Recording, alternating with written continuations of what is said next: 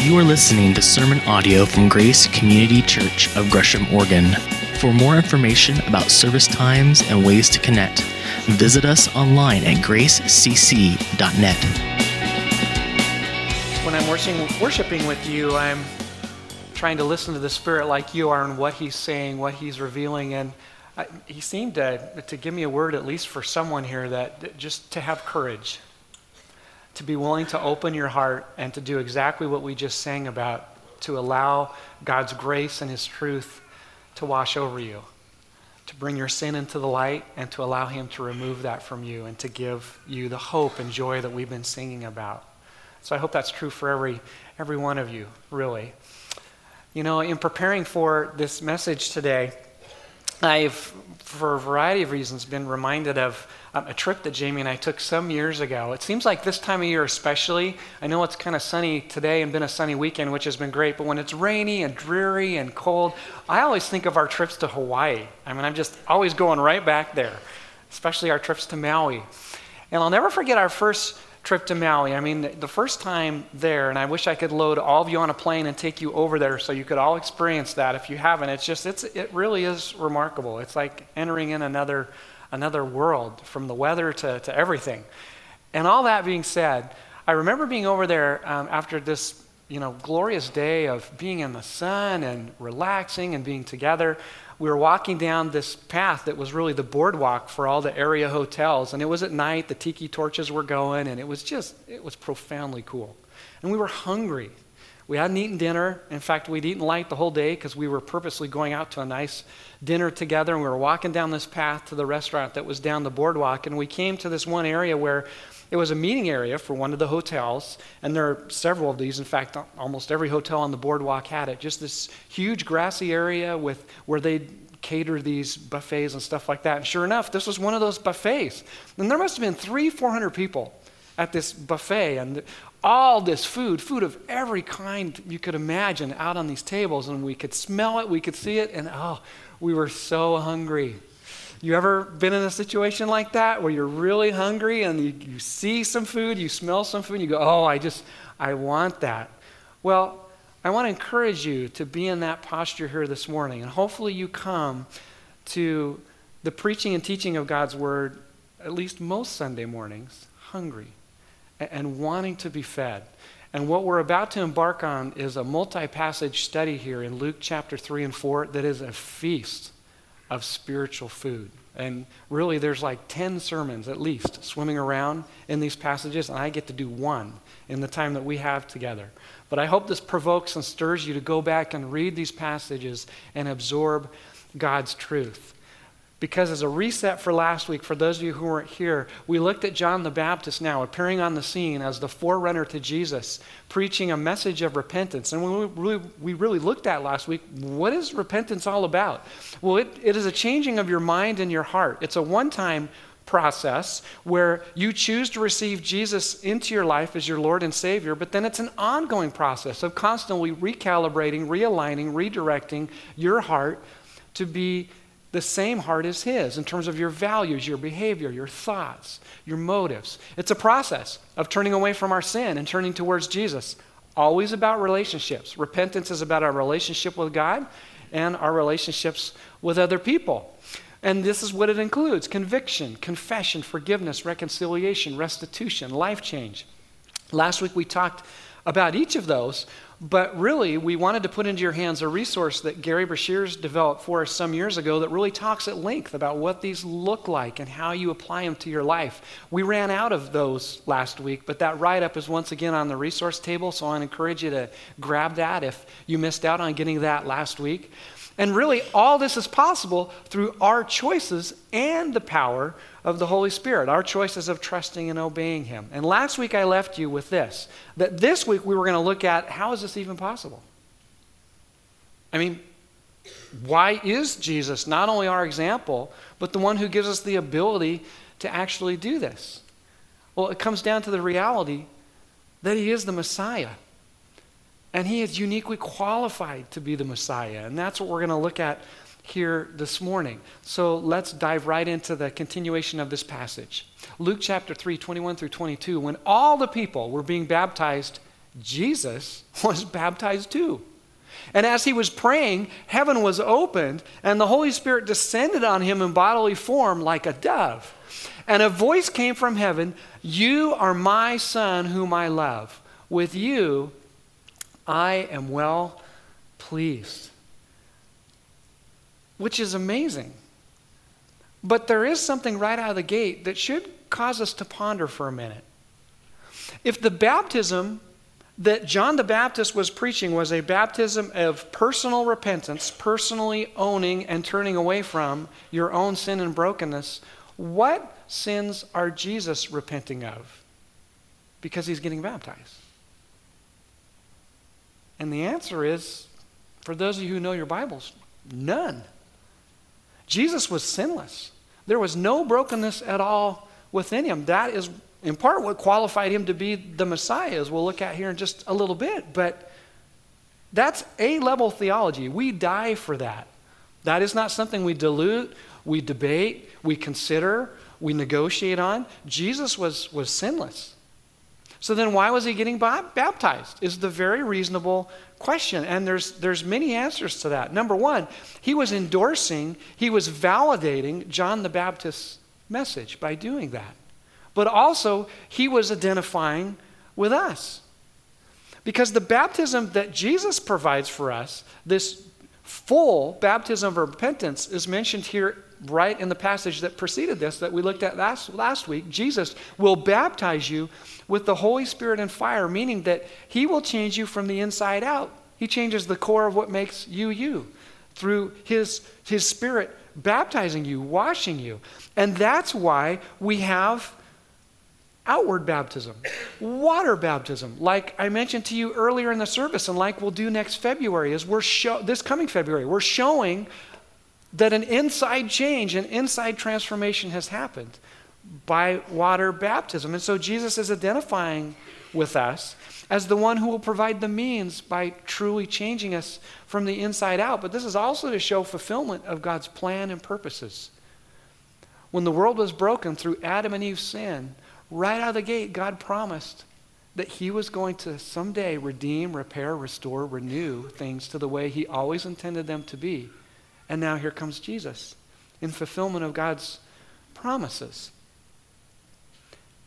But also, though, Jesus got baptized in order to show that he had the endorsement and the empowerment of the Father and the Holy Spirit. And let's back up once again and look at what's said here. So this is a beautiful picture of the Trinity. God the Father, God the Son, God the Holy Spirit. One God, three persons. This is one of the many passages that teaches us this truth. And again, this is a non-negotiable as well. But look at what is expressed to Jesus. You are my Son, whom I love. With you, I am well pleased. Do you think it mattered to Jesus what the Father said here? What is about to come his way? He is going to be attacked. He is going to be accused of blasphemy later in his life, in the months and years to come, which is the most serious sin someone could be accused of. He's going to be accused of being demon-possessed. He's going to be called crazy. He's going to be labeled a drunk and a glutton, not to mention the temptations that are about to come his way. People are going to question his legitimacy. We don't know whose son he is. And on it goes. Do you think it mattered for his Father to say these things to him? And the answer is absolutely yes. Do you think those words matter to us? Has someone in your life ever said this to you? I love you. I am proud of you. You can do this. Parents, if you're a parent, you have the unique opportunity to be able to speak these life-giving words into your kids. Dads, you especially have this opportunity to speak this into your kids' lives. When I was confronted with this reality many years ago, I went home, I sat down, I carved out time, and I wrote a letter to each of our 3 kids and told them specifically, I love you, I'm proud of you, and you can do this. And I sat down with each of them when they were old enough to understand it, and we read that letter together, and I put it in their hands, because someday I am not going to be with them. And I want them to have in writing and to always know what their dad thought about them. And some of you may be processing this and having some regrets, like, well, I missed this opportunity with my kids. You know what? Adult kids need to hear this too. It is never too late. I have a friend years ago who, in his early 20s, had everything our culture would say was success. He was a leader in his organization. He had quickly risen up through the ranks. He was highly educated. He'd gotten his doctorate in his 20s. He had all these accolades, all this recognition. On the outside looking in, everybody would say, that is exactly who I want to be like. And then he shipwrecked his life, so to speak. He gave into some brokenness in his life, got ensnared in pornography, put his marriage at risk, put his job at risk, almost lost them both. And I remember talking with him and processing all this and him thinking through, man, how did I get to this place? And I remember in our conversations, he said, I realize I've been trying to live my whole life to please my dad. My dad never told me he loved me, never told me he was proud of me, never said he believed in me. And I realized that is what's been fueling my ambition, fueling my performance, fueling the direction of my life.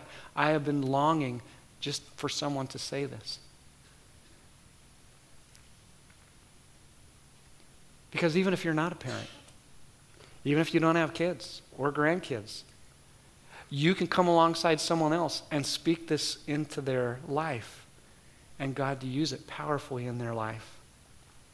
Because we need to hear this. Jesus needed to hear it. We go on and we see that there's this now genealogy that begins to describe Jesus' heritage. It says Jesus himself was 30 years old when he began his ministry. He was the son, so it was thought, of Joseph, the son of Heli, and then on goes this list. There are 76 names in this genealogy. 38 of them don't appear anywhere else in the Bible. Half of them sound like they're Jedi Knights from some Star Wars movie, right? I mean, they're just these names, right? And at first glance, this can appear to be profoundly irrelevant and boring, if we can be honest. When you come to genealogies in the Old Testament and New Testament, what is our tendency to do? Turn the page, flash the screen, let's go on to something else, right? But they're there for a reason, and actually there's profound spiritual truth and practical realities in each one of them for us. And I know I'm having to make a case here. Some of you are thinking, oh yeah, great, I'm going to go home today, and before I read a genealogy, I'll read the phone book. That's equally exciting, right? And some of you are going, what's a phone book? And for those of you who don't know, a phone book, well, Google this, Google phone book, and a phone book is what we used when we didn't have Google, okay? So all that being said, it appears just so lame. Why would you read a genealogy and what does it matter? Well, again, making a case here, back in the first century, back in those cultures, genealogies were profoundly important because it's where you got your sense of identity, your sense of belonging. It was your heritage. And really, it proved that you were you. In issues of legality, inheritance, what have you, you needed to know who your descendants were. And you needed to know, really, your genealogy, your heritage. And in an honor-shame culture, it was profoundly important not just to think about your life in the here and now, but to think about not only where you came, but who would be coming after you. We don't always think that way. Many of us live our lives for us and for the here and now with no thought to future generations. Not true. Back in the first century. And so genealogies mattered. And in this genealogy, by the way, which goes all the way back to the very beginning, there are some pretty big names. The son of David, the son of Abraham, the son of Noah. Those three names have some very significant things in common. Number one, these are all people who God made covenants with, gave promises to. And what this is saying is Jesus is not only the recipient of these promises, but he will eventually fulfill all of them. I wrote this, he fulfills all the promises of God, and was reminded by some of our preaching team that Yes, Jesus ultimately fulfills all the promises of God, but some of those promises are yet to be fulfilled. But let's just think through this together. One of the commitments, one of the covenants that God made to David was that one of his descendants would always sit on the throne of Israel. Here comes Jesus. The covenant that God made with Noah was, in that time, the world was filled with brokenness and it was vile and there was no going back. And so God, in his rightful, righteous, patient judgment, finally decided, okay, this has got to end. And so he floods the world, but he saves a remnant through the ark, right? Jesus is the better ark, because now when God finally fulfills his ultimate judgment, after he has waited for thousands and thousands of years for all people to have the chance to repent, when he rightfully does judge the world, those who will be saved will be those who know and love Jesus. He's the better ark. And then finally, Abraham. God promised him a land to make him into a great nation and to eventually bless all people through him. And here comes Jesus. All people, all nations are blessed through Jesus. And some of that is still yet to be fulfilled. But you get the idea. Jesus fulfills the promises of God. That's what this genealogy is declaring. But also it declares this, that he's the son of Adam and the Son of God, which is remarkable because what that's saying is he's one of us. That's why this is traced all the way back to Adam, the first human being. Jesus is fully human. And that is profoundly encouraging on many, many levels. But here's one just specific to this genealogy. Think through with me just what we know of the families, the people that are represented in that list. Any brokenness, any dysfunction in those families? David, a liar, an adulterer, a murderer, a betrayer.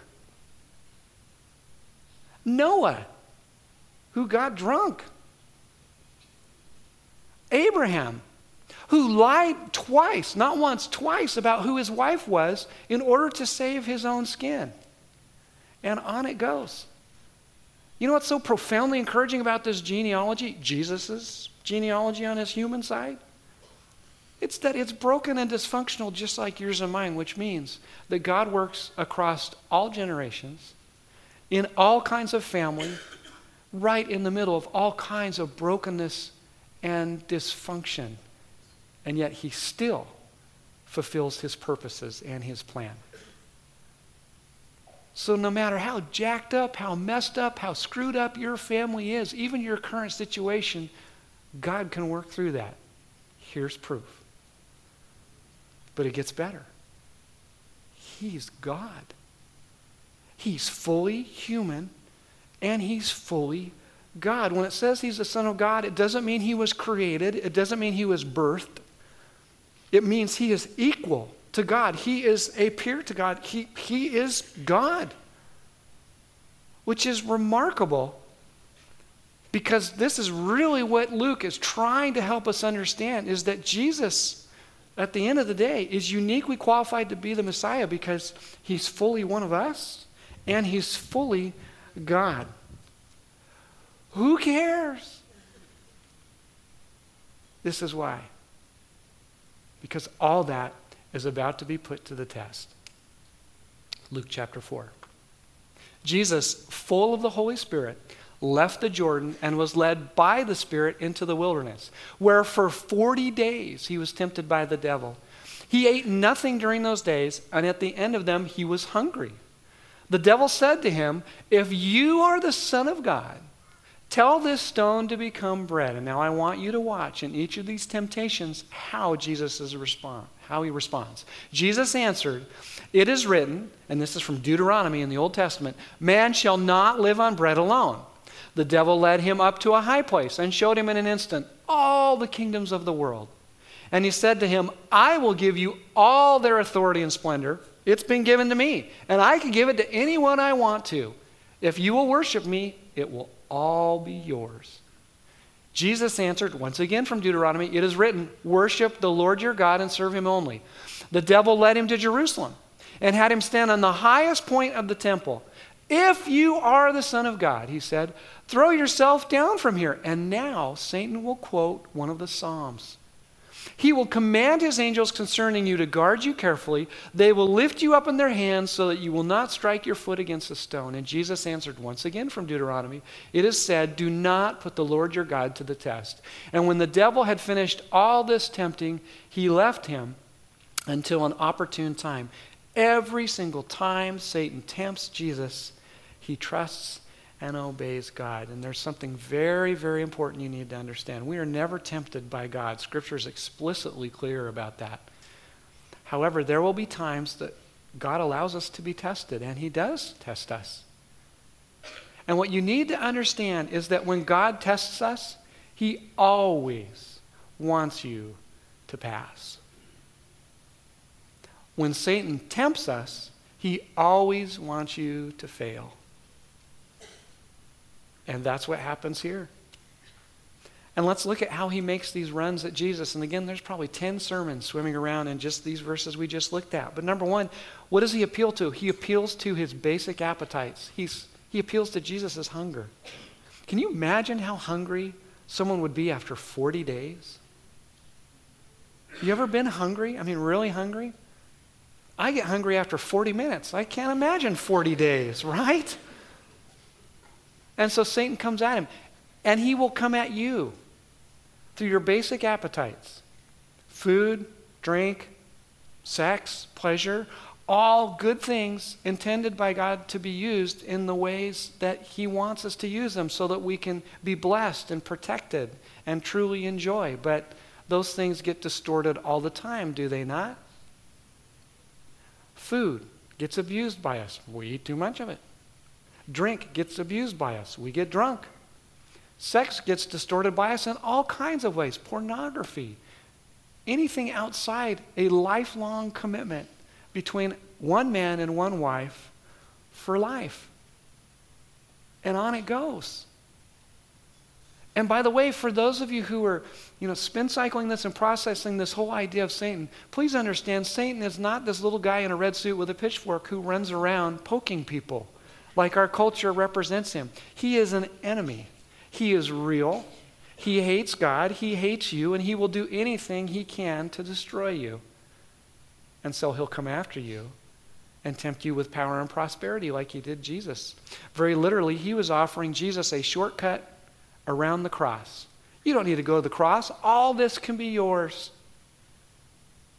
And the reality is, unfortunately, all of us can really be tempted to find our value in our stuff, in our money, in our bank account, in our retirement account, in all sorts of things.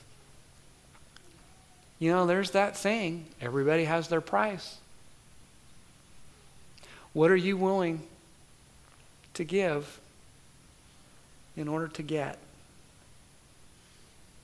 God wants me happy, so I'm going to do this.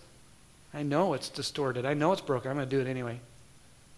Or God's a good God. He really wants me to have this. Or even, you know what, God, you owe me.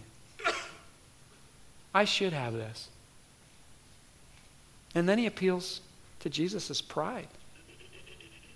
Did God really say that in the Psalms? Then you really need to put that to test. God, if you really love me, so it goes through our minds at times, then you'll do this for me. And on it goes. And what's chilling to me and sobering to me is that Satan knows the Bible. He distorts Scripture and misapplies it with Jesus. Did you see that? Yeah, Jesus, I've been doing my devotional out of the Psalms, and it says right here, if you do this, God will do this for you. Complete distortion of what that passage actually says, and an absolute wrong application, and it will come your way over and over again. It will come your way through well-intentioned people, not even the evil one himself. Well-intentioned people who inadvertently are misusing and abusing God's word and misapplying it. Or it will come from people who have not so good motives, who are trying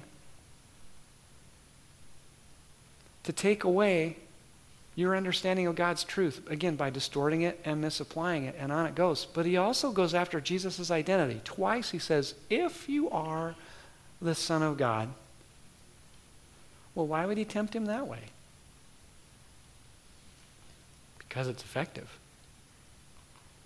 Because your identity determines your biography. Or to put it another way, who you think you are determines how you will live. And once again, this gets very practical real quick. If you think of yourself as a victim, you will go through your life seeing life as a victim. If you see yourself as a good person, I'm inherently a good person, then you will settle for morality and possibly empty religion to boot.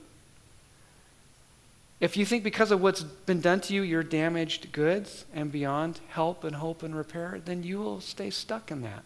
And you will miss out on the redemption and the reality of what God has for you. Because the reality is, in the gospel, no matter what you've done or what's been done to you, what matters most is what Christ has done for you, what Jesus says about you. And therefore, it matters how you and I live our lives, what we love and what we worship. Because the third angle that Satan takes with Jesus is that he goes after what he worships. And when we give in to temptation, worship is what gets us into trouble. But worship is what also gets us out of trouble. Because you see, you will be tempted, like Jesus was by the evil one, to take a good thing in your life and to elevate it to be the ultimate thing or an ultimate thing in your life. And you can take virtually any good thing in your life, and it can become distorted. And it can become an object of your worship, your focus, your loyalty, your affection. And this is something we constantly have to do battle with. But you can. You can trust and obey God like Jesus did. Because you have the same Holy Spirit that he did. So you and I need to stop settling for brokenness. Stop buying into these false identities from our past. And remember who we are in Jesus and tap into the Holy Spirit, who is not a thing. He's not Casper the Friendly Ghost. He is God. And he will enable us with our own choices to trust and obey God, to be able to trust and obey God. Or to put it another way, a defining question this morning is, which Adam are you following? Because this genealogy that ends in tracing Jesus back to Adam is very purposely followed by his temptation. And there's a huge reset going on here. This is like a major reset of Genesis 3. When the first Adam was tempted by the evil one, he failed. He settled for brokenness and sin, and death and disease has been in our world ever since. But the second Adam, Jesus, resisted temptation and trusted and obeyed. And that's the Adam that you can live like. Because he empowers you to do that. And if you choose to worship anyone and anything by your priorities, by your values, what have you, other than Jesus, you're going to be a very hungry person. You're going to continually look for more and look for more and look for more. And eventually you end up famished. But in Jesus, there is a feast awaiting you. So as we walked by this gathering of, as it turned out, Verizon employees, 300 or 400 of them, the company had flown them to Maui, Hawaii, and put on this big thing for them, and they were having this huge banquet. We walked by, we could smell the food, we could see it. I so badly wanted it. And a couple employees come walking up to us, and we just start small talking, and, who are you? And how, you've been to Maui before? And we're talking to them and stuff. And they noticed that I was looking at the food, and probably because I was staring. And I said, "You hungry?" I said, "Well, yeah." And I said, "Oh, come on in, there's plenty for everybody." They said, no, we're not Verizon employees, and no, it's okay. No, really, come on in, it's yours to have. And they took off their Verizon badges, and they gave them to us. I said, if anyone gives you a problem, just show them that. And tell them I'm the guy who gave it to you. He happened to be one of the executives who was putting it on. I must have gained 10 pounds in one meal. It was epic. It's an oversimplification, but isn't God's grace like that? I'm not worthy of God's grace. God, do you know the brokenness in my life? Do you know who I am? Do you know what I've done? Do you know what's been done to me? Do you know the pain in my heart? The pain I've caused other people? Do you know my past? Yeah. Come to the table. Come feast. This is for you. It's a free gift. Will you receive it? Will you come in instead of being on the outside? What an amazing God. A God who has set us free from our past, who sets us free from our brokenness, so we can be who he always intended us to be. And so we're going to sing about this amazing God. Our worship team will come forward. And as they do so, the table will wait you off to the sides. Remind yourself of who you are in Jesus, what he's done for you. Think through these words that we're singing and the reality that is yours to have. And let's trust and obey and celebrate and love him together because he first loved us. So we love him. Jesus, thank you that you are so faithful and good. You rescue us from brokenness. So God, would we have the courage to bring that brokenness into your light? Would we call it what it is? Stop pretending, stop hiding it, stop looking over our shoulders hoping no one will notice. Would we just call it what it is and choose to walk away from it through your power, through your love for us, through your grace? Thank you, Lord. Thank you that you have freed us. We celebrate and soak in that freedom now in Jesus' name. Amen.